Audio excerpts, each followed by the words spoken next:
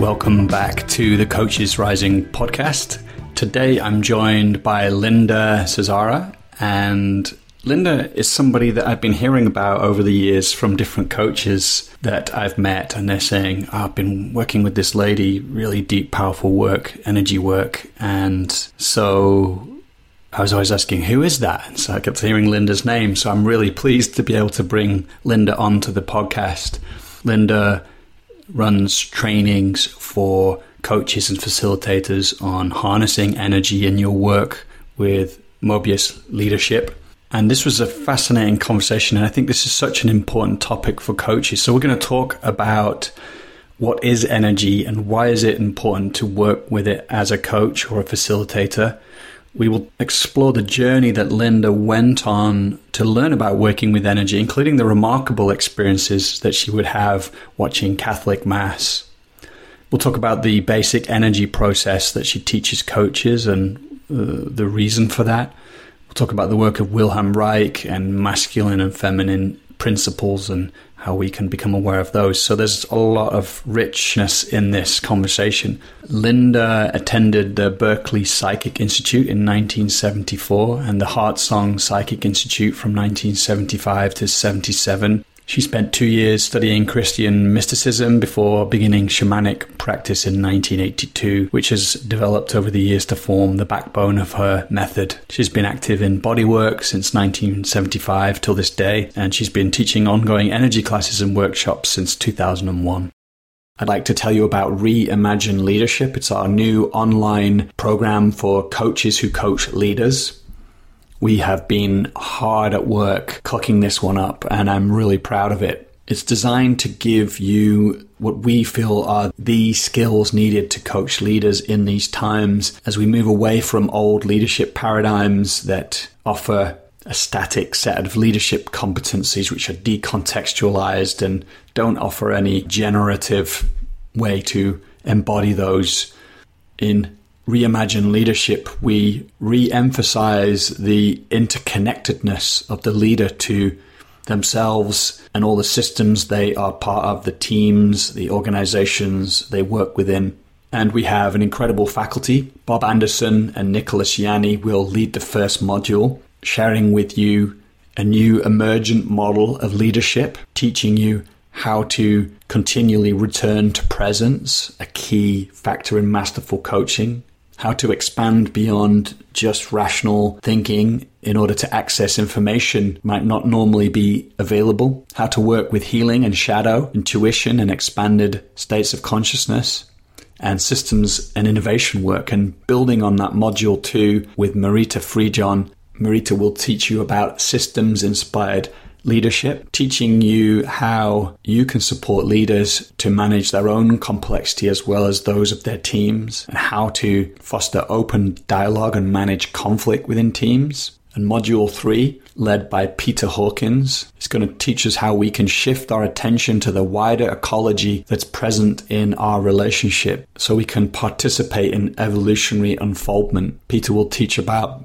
the return journey to participatory consciousness and how we can find our unique gift as a coach when we coach leaders so that we can double the beneficial impact that we have in the world. And we also have some incredible bonus. We also have some incredible teachers in Module 4 who will offer perspectives on embodied leadership. Many coaches have already joined in this first cohort. If you want to find out more, you can head to coachesrising.com/reimagine leadership. And our early bird will close on the 29th of September. Full enrollment is open until the 16th of October.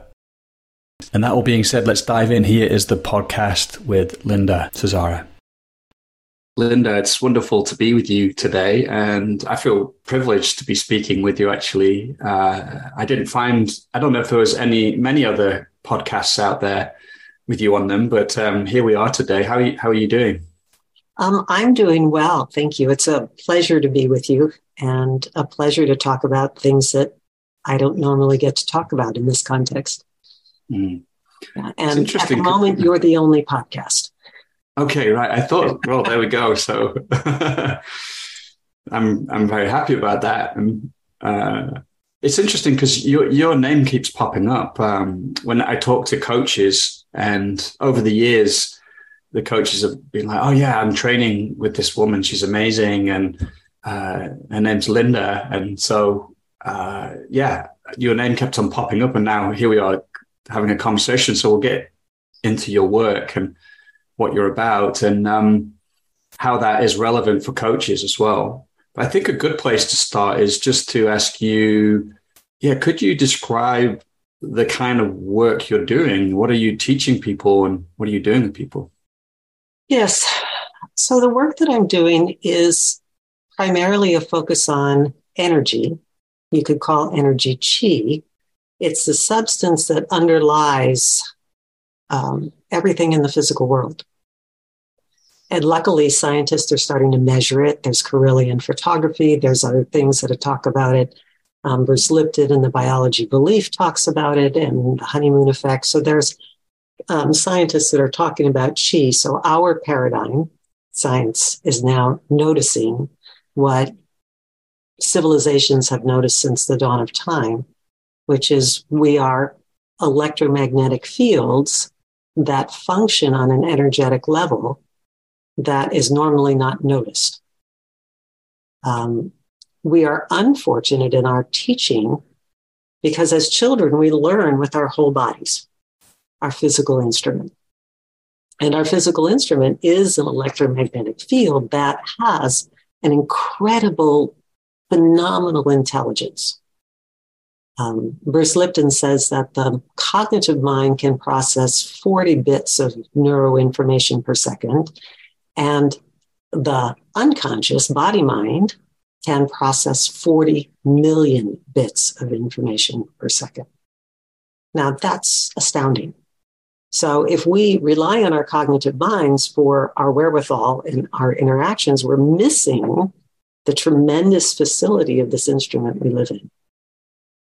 So teaching people about chi, energy, sensitivity to what we normally don't notice is particularly helpful because we all do it all day long, all the time, and we're not trained in it. Yeah. Brilliant. I can feel myself wanting to ask all about the connection of energy to the body and how we can kind of begin to attune to it. But I first want to ask, how did you get into this work? Like, could you tell us a bit about your journey to learning to work with energy, to recognize energy? Yes. So in high school, I'm primarily kinesthetic, not visual, a little bit auditory, but mostly kinesthetic. And where I grew up in Florida, nobody touched anybody. That wasn't what was done. And so I started massaging people in high school. They liked it. I liked it. It provided an avenue for kinesthetic engagement. And then I went to college. And in college, my college was an experimental college, new college in Sarasota, Florida. And if it didn't work out, they were going to turn it into a motel. So we didn't have many student services. So a number of us bonded together and we massaged each other to kind of organize within this interesting framework. Then in college, I went to Mexico. Actually, I got Rolfed first because that was the new thing in town, was to come and get Rolfed, which is a fascia de-armoring technique. And we'll talk about that later when we talk about the patterns. But so I got Rolfed, went to Mexico and met a huesero, a bone man. And he did amazing things. He set broken bones. He just did all these kinds of healing techniques. He was a weaver by trade, but he had his little office and people came to him because doctors tended to amputate at that point. And they would come and he would just use these techniques and cupping and all of these things and do astounding things. I studied with him for 6 months. I didn't speak Spanish. He didn't speak English. He gave me the book. I translated the book. Took me a couple of months with my little dictionary. Learned that he was illiterate and nothing he did was in the book.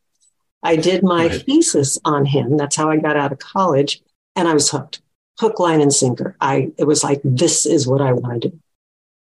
So I graduated, did that, came out to California, felt compelled to come out to California, and met another body worker named Lauren Berry, who again did amazing things, miracles all the time, right?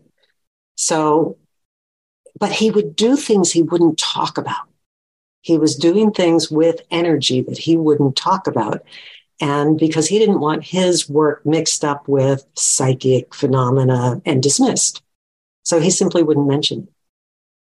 Well, that was a problem because you could feel that there were things going on that he wouldn't talk about. And then someone came into my office. I was doing massage. Then they said, ooh, you have colors coming out of your hands, and ooh, you're doing this, and ooh, you're doing that. And I said, okay, where'd you learn that? Because I don't like anybody knowing things about me that I don't know. And I wanted to know. So he said, well, I go to psychic school in Berkeley. Well, that was across the bay. So I went to psychic school in Berkeley for a year and then did an offshoot called Heartsong and ended up doing their programs and teaching there for about 6 years. And I learned to read energy or to notice energy. And then studying with Lauren, I could watch what he was doing and perceive what he was doing. So that was the best. What was he doing? And yeah, what did you see? Well, it's perceive is a better word because I'm not that visual. So some people, the spirit comes in, they look this way and they sit down and it talks to you. I'm not that kind of perceptive being. But what I could feel, because I'm kinesthetic, is the energy movement from his hands to other people's bodies and how that permeated the space and how the energy actually was a part of the treatment. Right? So feeling that and understanding that was a basis. In fact, if you want to, we can do it right now. Yeah, sure. Take your hands and imagine that you're just playing with an energy ball. In fact, let's do this first. Warm up your hands and just get them activated. And then play and just move them back and forth. Yeah. And all of a sudden, if you attend, it'll start feeling thicker. Yeah, I can totally feel that. Yeah, sometimes warmer, sometimes a little buzzy. Yeah, it's very distinct. Yeah. Like I can, So it's like a pressure. The pressure, all of those kinds of things. Yeah. Yeah. And if you ever study Qigong or Tai Chi, I mean, that's the energy you're using and moving it through and creating the different things. I had a Qigong teacher who, for an hour while he was lecturing, did this in front of his body. And by the time he was done, the energy he had made between his hands was so palpable. But he didn't say a word. He just did it. It was way cool. Nice. So you're on this journey of learning to perceive energy. I'm just curious if, there were other teachers you learned from, there were other steps in that journey. There were. One of my bodywork colleagues was a seminarian. He'd been in the Catholic seminary, Roman Catholic seminary for like 9 years. And he introduced me to Christian mysticism and ceremony. And he would take us to Wilbur Hot Springs. On Easter, we would do a Seder the night before. He would stay up all night, an all-night vigil, take us in the morning and baptize us in the baths. It was just a wonderful introduction to ceremony.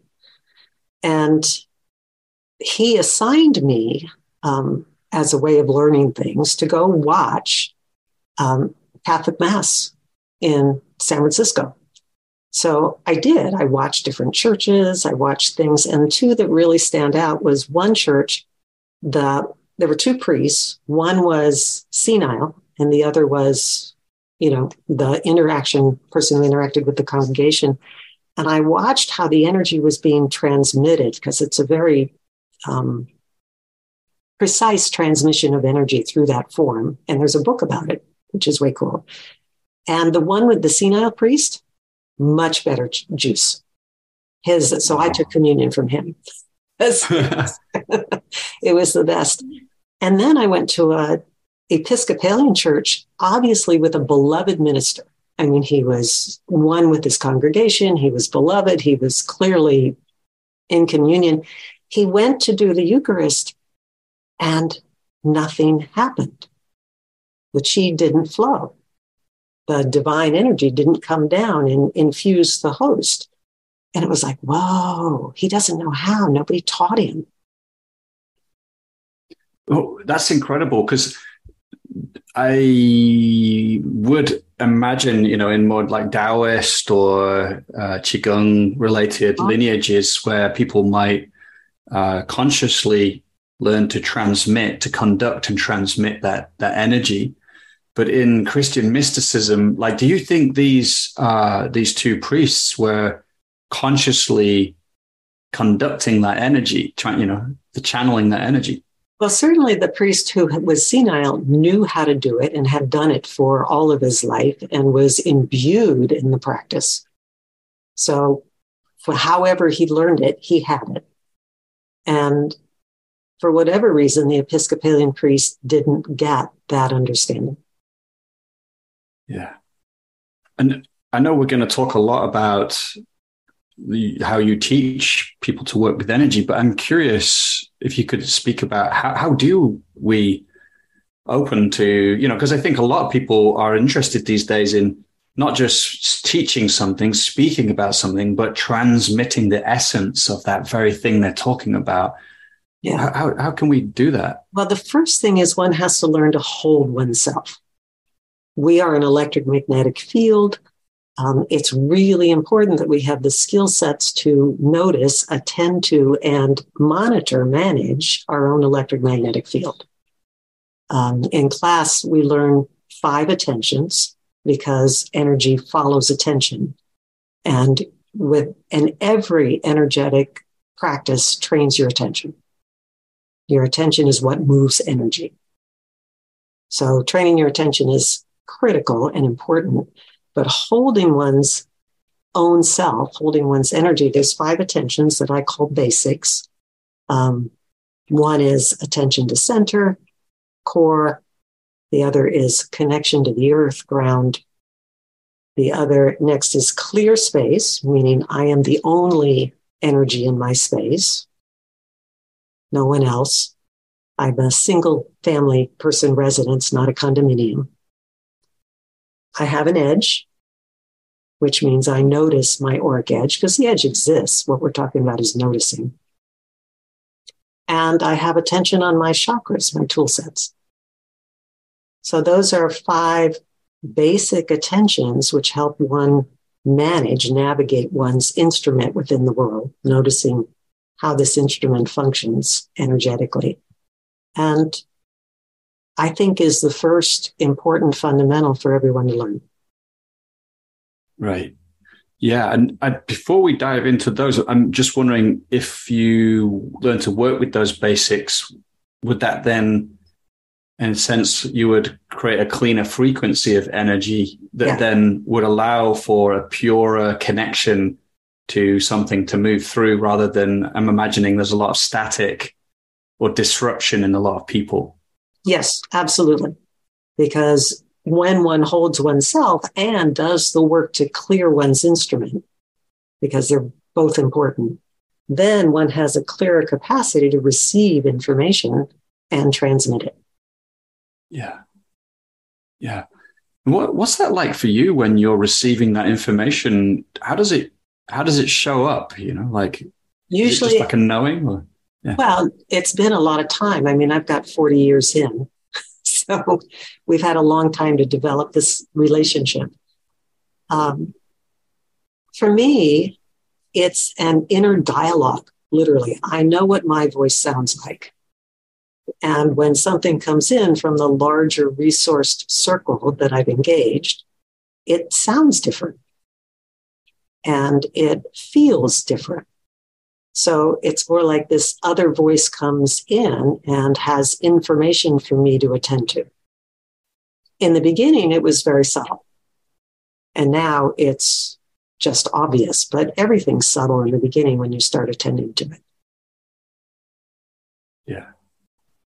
In my bodywork practice, there was a time when they were saying, okay, now feel the left vein behind the heart. And I'm going, right, that's impossible. Nobody can feel the left vein behind the heart with their hands. Well, I spent a whole day telling myself it was impossible. And then I decided that that was a bad idea. And then I put attention on it. And with attention, yes, one can feel the left vein behind the heart with one's hand. Amazing. Yeah. So you said that about the attention being important. And I want to ask you about these 5 basic practices a bit more, but would you say that is, I'm imagining this is true, that in the West, we actually haven't given energy much kind of credence. It's not something we've not put our attention on that. So actually, they're opening to this idea that energy, we are made of energy and it's all around us, and we can actually begin to attune to it. That's a basic first step. Yes. There is a wonderful book called Energetics. I got to read the title because it's long. Energy Medicine in Therapeutics and Human Performance. Energy Medicine in Therapeutics and Human Performance by James Oshman. And he, a man from science,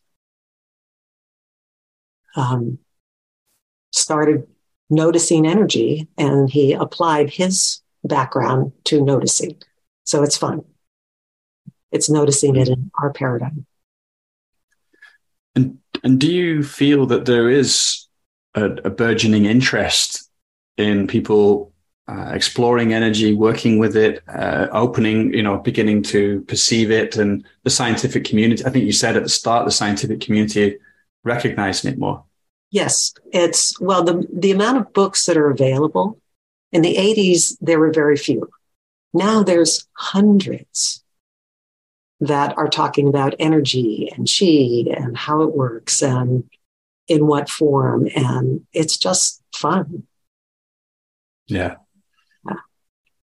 Should we talk about these basic practices a little bit? I'd love to talk more about what you're teaching in the classes that you do. And I mean, maybe you could just share about how did you come to these 5 basic practices? I imagine there's a very strong reason to you teaching those. How I came to them is that we were taught them in the psychic school. Because in order to read energy and to interact with energy, you need to be able to hold yourself. I was told that they came from the Rosicrucians. I haven't verified that, so I don't know. But let's just run through the first 2, and then you'll get a felt sense, and then we can talk about it. All right? Yeah. So feet on the floor. Yeah.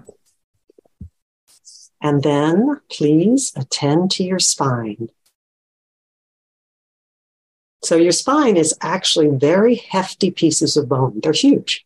2 to 3 inches front to back in your neck, 2 to 3 inches side to side. Yeah, there you go. Side to side. Attend to your spine. It includes the base of your skull down through your neck, through your torso. Yeah, remember they get bigger as they go down. Yep, down into your abdomen. To your sacrum, that triangle bone at the base.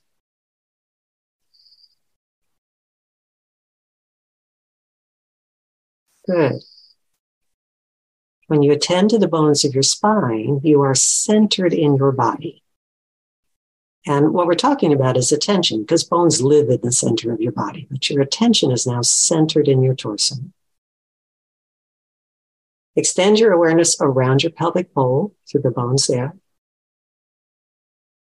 Yep, there you go. And then down your legs through the bones there. Yep, through your lower legs into your feet.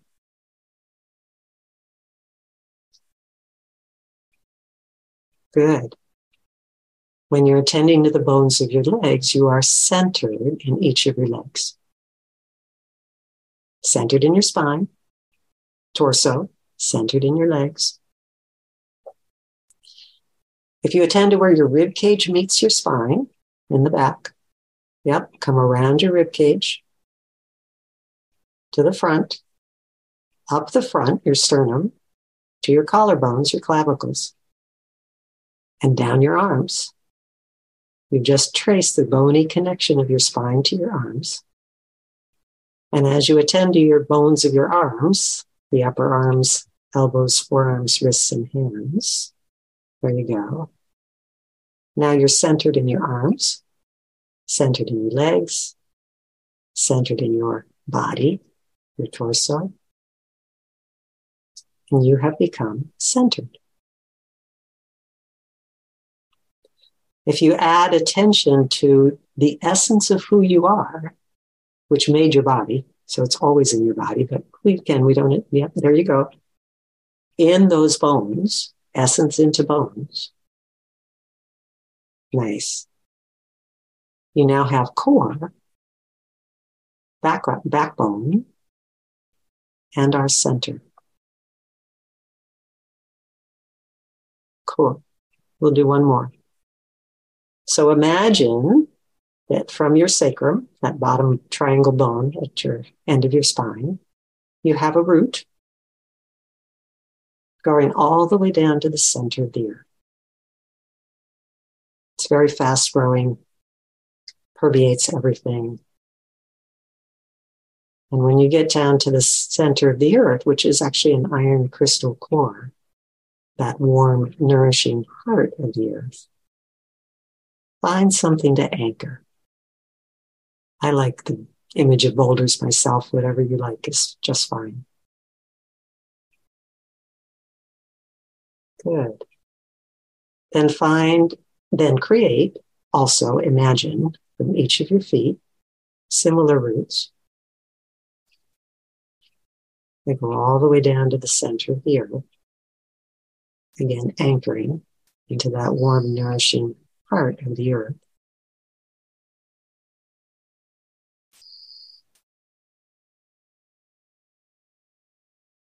Lovely. And then receiving your birthright, earth energy. Every body on earth gets to have earth energy to make a body. Your essence engages earth energy and creates your form, your body. So bring that earth energy up through those roots, into your feet, your ankles, your lower legs, your knees, into your thighs, just receiving, flowing up through the earth, into your pelvis, directly into your pelvis through your sacrum. It flows easily through your back, around your core, through all the soft stuff in the middle, pelvic viscera, digestive organs, heart and lungs, blood vessels, lymph, all that good stuff. Not forgetting your diaphragm, we don't want to leave that out. Every cell of your body nourished, supported, and sustained with earth energy. Comes into your front, up into your shoulders, down your arms, elbows, forearms, wrists, and hands, and into your neck and your head. Every cell of your body nourished, supported, and sustained with earth energy. Your essence engages earth energy and creates your body, your form. And we are gifted earth energy, our birthright. Thank you, Earth. Yeah. Lovely. Yeah, thank you so much. Yeah, you're welcome. Yeah. Yeah, I'm struck by how something like centering on the bones in the body has a kind of simultaneous like density to it, but also energy. That's a good word. Like I can feel the energy or the felt sense of centering in that sense of feeling really here and substantial and present and centered. Again, it's difficult to centered is a really good word for it. And then to feel also the nourishment, the deep nourishment of the earth energy coming up into my body, and to feel that sense of being rooted here on earth. Very grounding and refreshing, nourishing. That's a good word. Yeah. And to feel it on an energetic level. I like that word because, like I like working with the body in coaching, and often we might use the word felt sense, which I think is like a halfway step, but like energy feels like it allows for a different quality of the felt sense of energy to come forward. Like it's rich, it's richer and kind of sense more sacred. Yes. Yeah. And I'm curious, why, well, actually, this is the one question. So from the way you guided it there, would that be then enough for me to be able to go away and practice that? Oh, yes. Yeah. And then you just through experience. Yeah. Yeah. Great. And why would someone do it? Because when one is centered and grounded, and those words are common actually in our culture and becoming more common, one handles oneself better in the world. I become less triggered. I'm more easily stay within my own framework. I can stay calm, and if you wanted to use the term in ventral vagal connection, more easily. Basics, the presence practice I use keeps one in ventral vagal connection. So if you're coaching and you need that connection interface, being able to hold oneself in that place, no matter what's happening over on the other side, is so critical. Yeah. Yeah, that makes sense. And well, actually, just asking you about the other practices, the edge. I think you said one is like clear space. A clear space, and then edge, and then working with the chakras. Are they all oriented to doing the same thing of allowing one to remain kind of centered and clear? Absolutely. Your chakras are your tool system. Yeah. So 7 energy centers along the spine. Most people agree where they are. There's some disagreement in the literature. And they have a physiological representation, nerve centers along the spine that you can see that correspond to the energetic centers. And they're your tool section. Each of the chakras handles a different perceptual capacity and interface. So that's important. And you don't want to be, most people use 1 or 2 as their primary and then leave out the others. And that creates us as a one-trick pony. I've only got 1 trick or 2 tricks up my sleeve instead of using our full range of capacity. Could you give an example of that? I'm thinking of myself here where I've had to work more on a kind of survival or feeling rooted on the earth, feeling safe and rooted. So like really felt like lower chakra. Yeah. And Feeling safe and rooted is your first chakra. It's at the base of your spine. It corresponds to the impar ganglion in your body, the lowest single ganglion of the sympathetic nervous chain, pelvic floor. And when you have attention there and connection to the earth, then one starts to feel safe in a body and rooted and able to engage earthly plane kinds of things. Yeah. Yeah. So what you're saying is like some people have like a home base, with certain chakras that came online perhaps as they were growing up, and other ones which through, maybe difficult experiences with their families or in the world, they weren't able to fully flourish. Is that the right way of looking at chakras? Or is it? That's one way of looking at it, and it's true. But we also have propensities in families. We learn from our parents because of what they do. So my mother was very strong in felt sense, and I learned my body to her body to also be strong in felt sense, second chakra function. Yeah. So if you have somebody who's very visual and communicates to you through pictures as a child, you're probably going to start attending to the visuals that you receive. So different chakras get activated by experience, not necessarily because of trauma. Yeah.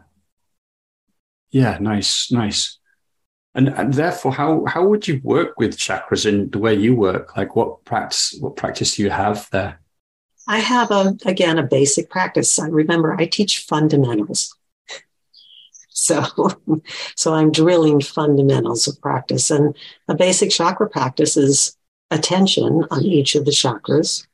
And we use a couple of them. And that attention on the chakras and simply moving energy in and out from the earth into the chakras and down is one of them. 1, trains your attention. 2, activates the chakras. 3, starts you learning that I can take energy in and I can send excess energy out when overloaded. Yeah. So some fundamental understandings of what one can do with one's system. Yeah. And actually, you also work with the Reichian patterns as well, I think, in your work, and you have a history as being a body worker as well. Could you explain what they are and why they're important in energy work as well? Maybe you could say who Reich was as well. Yeah, I'll define. So Reich was a psychotherapist. He studied with Freud, and they probably didn't call it that then, but he studied with Freud. But he got interested in the body, and he got interested in what happens when people move life force energy in their body using breathing practices. And he noticed when he did that there were restrictions in the body fashion. And so he noticed them as patterns. You could call them body habits of attention. So basics, presence, polyvagal ventral connection is one. As soon as you go into fear, fight or flight, and dorsal vagal shutdown, all of a sudden these patterns start to become observed in the body.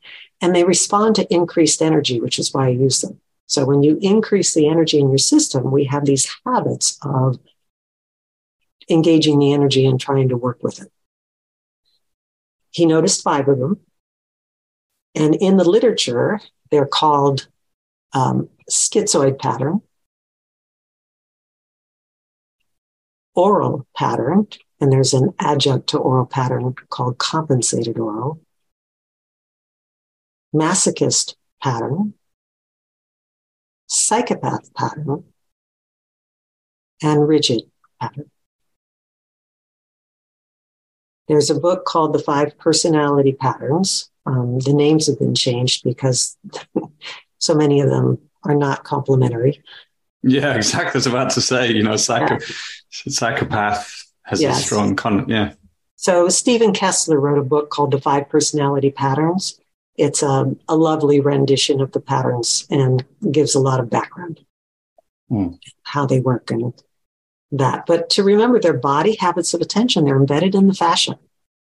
So de-armoring techniques, which is what Reich called his work, and it's what Rolfing does. It's what biodynamic breathwork does. I was so excited to find Giten Tonkov in biodynamic breathwork because all the Reichian therapists are dying out, right? They're in their 80s and 70s and they keep dying. And I was going, what's going to happen to this work? And then I found Giten Tonkov and it's like, oh, there it is, alive and well. Yeah. Yeah. And it's, so because they're embedded in the fascia, when energy comes at us, we tend to organize around that energy in certain ways. And these ways are, Git's pattern tends to notice and leave. I'm out of here. Oral pattern tends to not be, so they're loosely developmental. You don't armor them developmentally, but the patterns are developmental. So Skit's pattern, very young, can't quite engage in a body yet. Energy comes out, I can't hold it, I fragment and I'm out. Okay. Oral pattern, further along the developmental framework, into 6 months to a year, something like that.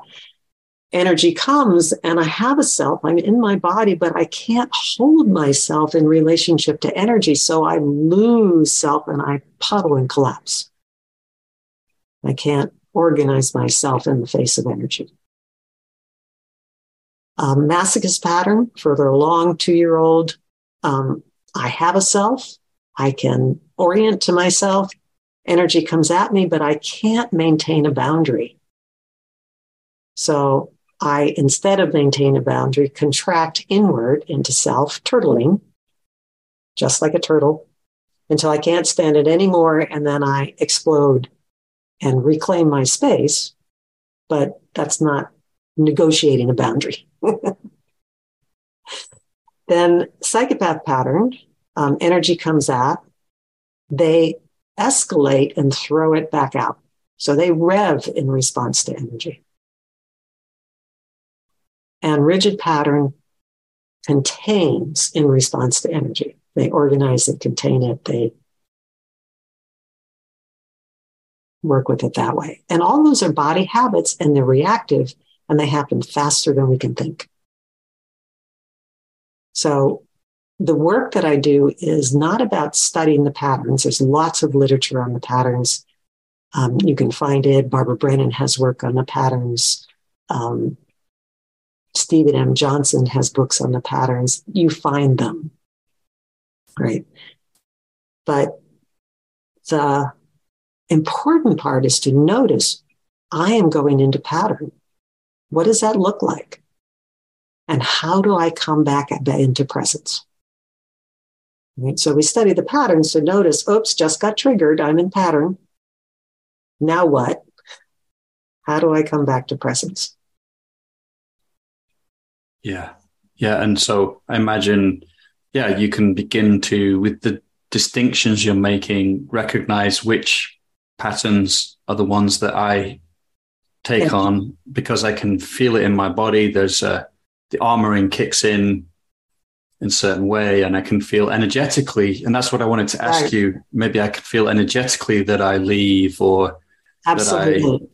And is it important for you in your work that, is it basically about recognizing when the pattern comes in and then shifting back? Or is there also a process of healing the pattern or, integration of the pattern so it doesn't come up as much? Well, the thing is that you have to establish a refuge first. So we don't work with healing the patterns in the beginning. We work with establishing 5 attentions that are a refuge in your body. Because the patterns serve a psychological function. They're body oriented, but they are protective. And you don't want to start taking that apart until you have a place to go, which is really important. So basics is first. We notice the patterns. And after you have a good sense of basics and a good sense of other therapeutic techniques, then you can start dismantling the patterns. Yeah. And Reichian work is about that. So, I did 2 years of Reichian work plus many other workshops. It was phenomenal work. And it truly helped me clear my instrument from unmetabolized experience, which often is the word now for trauma, unmetabolized experience. And is just because this instrument is so incredible, and to have it garbaged up with stored experience that's unmetabolized, it makes it less useful. Yeah. Yeah. Yeah, that makes a lot of sense in that if we don't have that home base, then, we don't have a place to be with that material from, we're going to be kind of caught inside of it and maybe even reinforcing it through other patterns that don't like, I don't like that pattern. So I'm going to, we're at war with ourselves in some way. Yes, absolutely. And that's why basics is so important.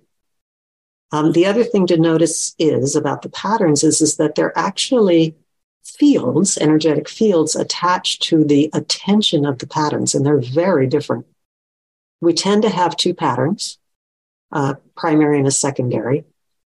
We are not our patterns. That's really important. And in class, we look at or attend to get a felt sense of the different fields of attention of the different patterns. Because if you have a field of attention that tends to be earth-based, maskus pattern, and you're talking to a field of attention that is not earth-based, skits pattern, you may completely miss each other. You don't share the same wavelengths. So learning and being exposed to that difference and starting to reference, I might need to shift my attention to talk to where this person lives, is really helpful. That's really interesting. Yeah. Yeah. So you can actually build a sort of skillful relational capacity, which is way beyond verbal in terms of how you can meet somebody in a way that they can really hear you, be with you. Yes. Yeah. And that's so valuable in coaching. Yeah. Because we generally attend to what we know, and we don't really perceive if it's outside our reference. Mm. How would you know, for example, if you took one of those patterns, what would you start to perceive in somebody if you were with, the schizoid or the oral, for example? The first thing I notice is, where's their attention? Right. And, schiz pattern tends to be airwaves and masters of airwaves, often visionaries, really competent, artistic. They have facility there. Oral pattern is relational, and coaches are often of the relational capacity. Maskus pattern, very underground, and often they are in the background. They ground a community, they ground a business, they ground a school, and they're usually not in the front. They don't like being in the front. But if they go away, everything falls apart. Psychopath pattern is usually high rev, high energy, always looking for the next adventure. They often break barriers because rules are for other people. And just because you said I can't do it doesn't mean it's not possible. So they're often in the forefront of new things and things that are declared impossible. So I didn't realize. Yeah, go ahead. The last one, rigid pattern, organizes, contains, and collates. Our buildings would fall down without rigid pattern. Music is often people who have rigid pattern because they can keep time and keep organized to the references and the differences in tones and musical notes and things. So all of the organizational capacity of rigid is critical to how we work. Okay.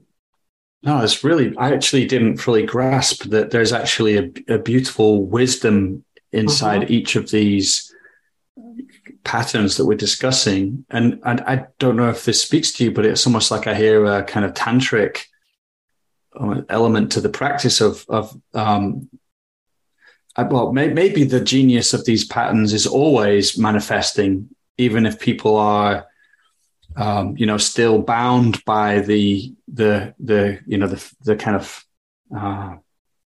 actual embodied shaping of that pattern. But I'm imagining that as we learn to work with it, to actually heal that pattern, that something can be liberated even more, or maybe we start to access different parts of ourselves that we didn't have before. And in that sense, in like Buddhist tantric practice, often emotions, will have a kind of wisdom quality or an enlightened quality inside of them if you can be with them in a particular way. And that enlightened quality can begin to manifest. And I don't know if that's the same kind of thing here. Yeah. The answer is yes. Just like in the tantric practice, being with the unmetabolized material, often expressed through emotions, allows the body to metabolize, digest the material, so then it becomes no longer in storage, but wisdom, knowledge, integrated, digested, part of the system. The patterns have their often things that happened either through just direct learning or sometimes through trauma that need metabolizing. But when you start exploring the patterns, one, you learn more of what you already know. And in some ways get permission to do what you already do, which is very exciting. And then you learn, oh my goodness, look what I don't know. Look at this attention that I don't even have in my reference. Look at this other attention that I don't even have. And when you're putting together a company, oh my God, you want your visionaries, you want your grounded, practical persons, you want the folks with the capacity to organize and put it into practical form. You want the persons that you need to initiate and move out and break barriers and, do that kind of work. You want your relational people, because otherwise that would fall apart. So all of these capacity for attentions, you need all of them.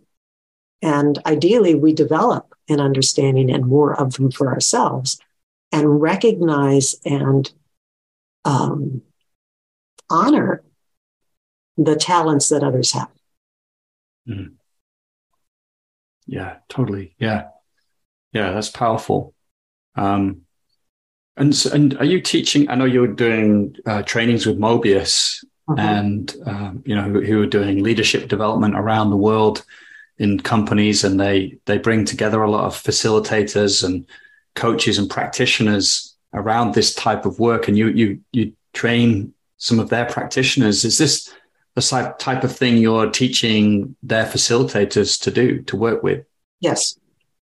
I teach fundamentals. So we have the basic concepts of holding energy. We have the other concepts of how does one hold a space larger than oneself, but that's in the material. We have the patterns to start noticing and working with. And all of that is in the first 10-day course that I teach with Mobius. And then there are subsequent 5-day courses, which embellish is not the right word, but move forward on the material. Like build on the material. Yeah. And you mentioned you teach facilitators how to hold a larger space. What could you talk about that? Because that's so a larger resource space that contains a space is a fundamental tool for, I think, everybody. And there are many ways to hold a space. There's many different forms of holding a space. They're usually done with attention and support from the outside non-visible framework, whatever it is that you engage. And A container or a larger space holding is a thought form created with attention that makes a conference call for support. What you mean by that? Yeah, go ahead. For support. So if I use the framework of the 20 count, which is a way of building 20 field engagements of support around a space, well, in that is grandfather sun, grandmother earth, plants, animals, humans. So those are all fields of awareness that are now engaged in a conference call specifically for the purpose of why I've called them there. Yeah. Right? And sacred ancestors, sacred dreams. So all of the elements, there are 21 fields that this conference call structure has engaged to support whatever it is that I'm working with or anybody who uses it is working with. Right. Yeah. Common ways of holding a space: 4 directions, 5, 4 directions in the center, 7, 4 directions, center, above and below. Those are very common. We talked earlier about Christian mysticism and the way the Catholic Mass, the energy of the Catholic Mass moves. There's a book called Science of the Sacraments by C.W. Leadbeater, and he describes all that. He was clairvoyant. He watched the Mass happening, watched what the priest did, watched what the spirits did, the angels did, and how the thought form that was created to channel the energy of the Mass for the congregation. And even more cool. So the Masons did all of that, secular, non-religious, but they do work with energy. And our United States Capitol was built by the Masons, and it is built on energetic holding that the Masons put into the buildings. And there's a book called The Lost Symbol by Dan Brown, which talks about the whole thing. It's a murder mystery. You don't get the last clue till the end, so you're not given it the way Science of the Sacraments lays it out. But it's all there. Mm-hmm. And if you watched it holding Obama's first inauguration, you could feel it. That 4 million people on that avenue, and they were held. It was impressive. Yeah. And held by the energetics. Yeah, and who was creating that? Was it was Obama? Created? No, it was created by the Masons. It was there to be used. Yeah, it is embedded in the buildings of the Capitol. Yeah, amazing. I mean, I think I've previous guests on the podcast. We've talked about this: the need for in the West for us to recognize our own wisdom traditions, our own esoteric traditions that, I think often went into hiding because of mainstream persecution, basically. Yeah. And a lot of us have gravitated towards the Eastern wisdom traditions, but there's an indigeneity of our own, esoteric indigenous wisdom traditions, which, I don't know if you feel that they are becoming more open, because growing up, the Masons was always, for me, just this like secretive, organization, which, was about helping each other succeed in society, but we just didn't know anything about it, Right. And I don't know how much the Masons are becoming more open, but I do know that the Lost Symbol talks about how that whole thing was structured. And one last, no, I can't do it because it'll ruin the book. Never mind. Good for you. Good for you. Spoiler alert. Yes, I'm not going to do that. Too good. But just coming back to the space holding, and you talked about these 21 thought forms which represent these fields. So are you basically then training people to, when they are, for example, guiding, a group of people for 3 days over a weekend, that they can actually intentionally begin to activate those different fields, and I'm just curious, so what is the practice there? Yeah. What they're doing is they're building a structure, a thought form, which is a container that engages these intelligent fields. Yeah. So yes, I'm teaching people how to do that. And people can use any form that works for them. We're talking principles, not this. In other words, I'm using a particular structure, but I don't care if anybody uses that. I do care that they understand the principles of how it works. Because once they understand the principles, then they can apply those to any structure that they would like. Yeah, and I'm just thinking, is this something I could do with my one-on-one coaching client tomorrow? Oh, absolutely. And what might I do? To begin to practice this, could I? And I know, in a way, it's like you need to go and learn about it through the training, but even just bringing to mind, yeah. What we could do right now, the 4 directions is a very simple container, profound, but simple, easy to reference. So where's your east?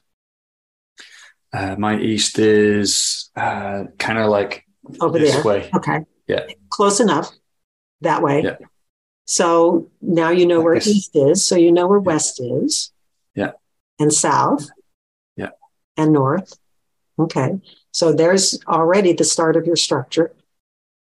And then that's the form of your structure, 4 directions. Now you have to enliven your structure with spirit. So if you attend to the east and you are centered, you're in the middle. If you attend to the east and you say, I call in the spirits of the east, new beginnings, where the sun rises. Can you feel that enlivening of the structure? I can. Yeah. Yeah. And then you would call in the spirits of the south, the spirits of hearth, of warmth, of family, there you go. Then you would call in the spirits of the west, the spirits of where the sun sets, death, transformation, understanding of that process of life, death that creates new beginnings. Yeah. Then you go to the north. In the north, we call on the spirits of the north, the wisdom keepers, the place of mind, the place of cold and understanding. And if we've gone around the circle, it's the elder place of life. Yeah, there you go. Yeah. So now you have these intelligences that are supporting you in what you have come here to do. Yeah. You would put your container in your walls of your room, or if you're on a property, the edges of the property. Yeah. And when you're done, and you tell me when we're done, then you thank them and release them. You don't leave them up.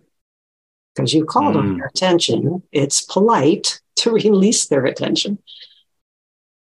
I'm going to do that now. Okay. Yeah. So thank you. Releasing you in gratitude. Yeah. I'm also struck by how much, how could I put this? There's a kind of depth and enlivening and meaning that comes with this energetic work. I know we've just been playing around with it, but as I my own practice a few years ago started to engage with the natural world and how the natural world was living and it had a wisdom and intelligence to it, and I was part of that, not separate from it. It brought a poetry and artistic sense to living, that feels like it's needed in times where we've lived. It's just been so materialistic, and kind of Cartesian mechanistic worldview of scientific enlightenment killed the sacred. That's right. Threw out any kind of energy. Yeah, and we are part of that energy. We're not divorced from it. We are one of the elements of life and aliveness. And to assume that our world is the only world is missing the whole community of life.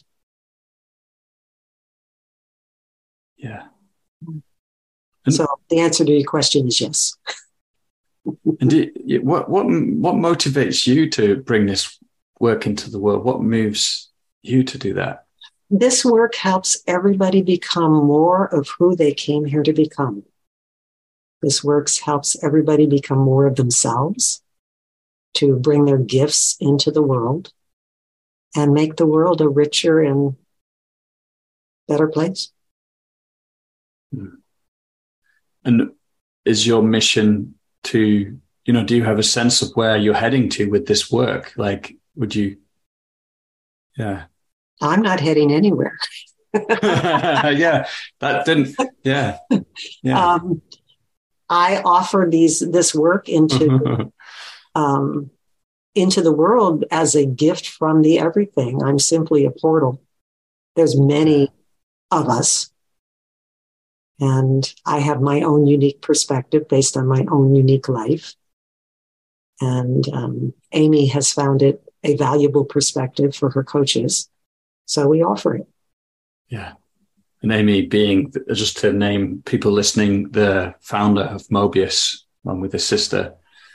Well, there's one question I have about the masculine and feminine that I didn't ask you yet, which has been something that I wanted to bring in, which is how those are relevant in energy work. So we are an electromagnetic field. We're a battery. And like any battery, we have poles to our system. The masculine, feminine are principles. We get them caught up in stereotypes and societal concepts and all of that, but fundamentally they're principles. They're yin, they're yang. And that's a receptive principle and an active principle. And our bodies, as batteries, have an active pole and a receptive pole. Women's bodies tend to be receptive in the pelvis and outgoing, active in the chest. Men's bodies are reversed. So it's not about gender roles. It's not about any of that. It's simply about, this is your instrument. Where, with your attention, can you access this quality of energy? We know from Carl Jung that everybody has both qualities of energy, and access to both gives us a fully functional human being, a fully functional body. And where in your body can you access that quality of energy and then amplify it and use it where appropriate? And that's really interesting to me as a practice. Would that be, you said that men often, I think, are receptive in the heart and active in the pelvis, and women the other way around. Is that the way we would practice bringing our attention to that? Or would it be more inquiry-based, like, maybe... Yeah. Inquiry-based puts you up in your head, and then you have lots of thoughts that don't mean anything, and then you can't do anything. Yeah. So it's always body-based. But I mean, an inquiry into where do I feel my energy in my body? Yeah, well, you can. Yeah. But if you attend to your heart, and remember, there's so many things that are happening in your body, because I can attend to my heart chakra, I can attend to my heart space, I can attend, so there's different paradigms that function depending on what you're attending to. So without a reference to what you're looking for, you might miss it because there's so many things there. So if you attend, we could do it this way. It's a little backwards for you, but we'll do it heart first. If you soften into the realm of your heart, yeah, there you go. That soft, feeling, receptive place that often has no words, harder to talk about. Yeah, that's it. And the interesting thing is John Gray, who wrote Mars or Woman, Men are from Mars. Women are from Venus. He talks about this in social language, but he knows the polarities. So he talks about men listening or men being receptive. Yeah, like that. Just like that. So there's your felt sense of that quality of energy you have access to. It's really beautiful, actually. And there's a kind of receptivity is the right word, and sweetness as well. There's a kind of very soft sweetness. Yeah. It's very moving, actually. Yeah, it's a lovely to receive. Thing. Yeah, I'm quite moved, actually, quite emotional from feeling that. Yeah. And women have that same energy in our pelvises. Mm. It doesn't live in our heart space, in our chest space. It lives in our pelvis space. And so for us to access that energy, we drop into our foundation and feel it there. Mm. Men in their foundation are more active. Think men on a job site. Mm. Moving their bodies and the kind of energy that lives there. It's active. It makes things happen. It's generative. It moves. Women tend to do it in the emotional space. Mothering is doing. Mm-hmm. Pregnancy is being. So being, receptive, gestating, all of that pelvic energy. By the time it gets to mothering, we're nursing our babies, we're making things happen, all of that. And the interesting thing is that my heart space is doing, your heart space is being. And if I don't know that, I can move into your heart space without recognizing that it's privileged and by invitation only. Yeah. Right? Because that's not the way this runs for me. It is the way my pelvis runs. And we are starting to learn as a culture that that's by its privileged space and by invitation only. Yeah. I feel like it's really good, particularly with the Me Too movement, all the, the way the shadow around when men in particular have abused that, their power in that sense. But like the other way around, I actually feel like that's really important and maybe lesser. It's not moved into the public realm as much. Right. It's less known. Yeah. Yeah. And equally important. Yeah. And it's simply energetic. Based on the fact that our bodies are batteries. So is there anything we haven't named that you think is really important to name about being energetic beings in an energetic world? I think we've talked about it a little, but the most important part is it's all about awareness. It's all about attention.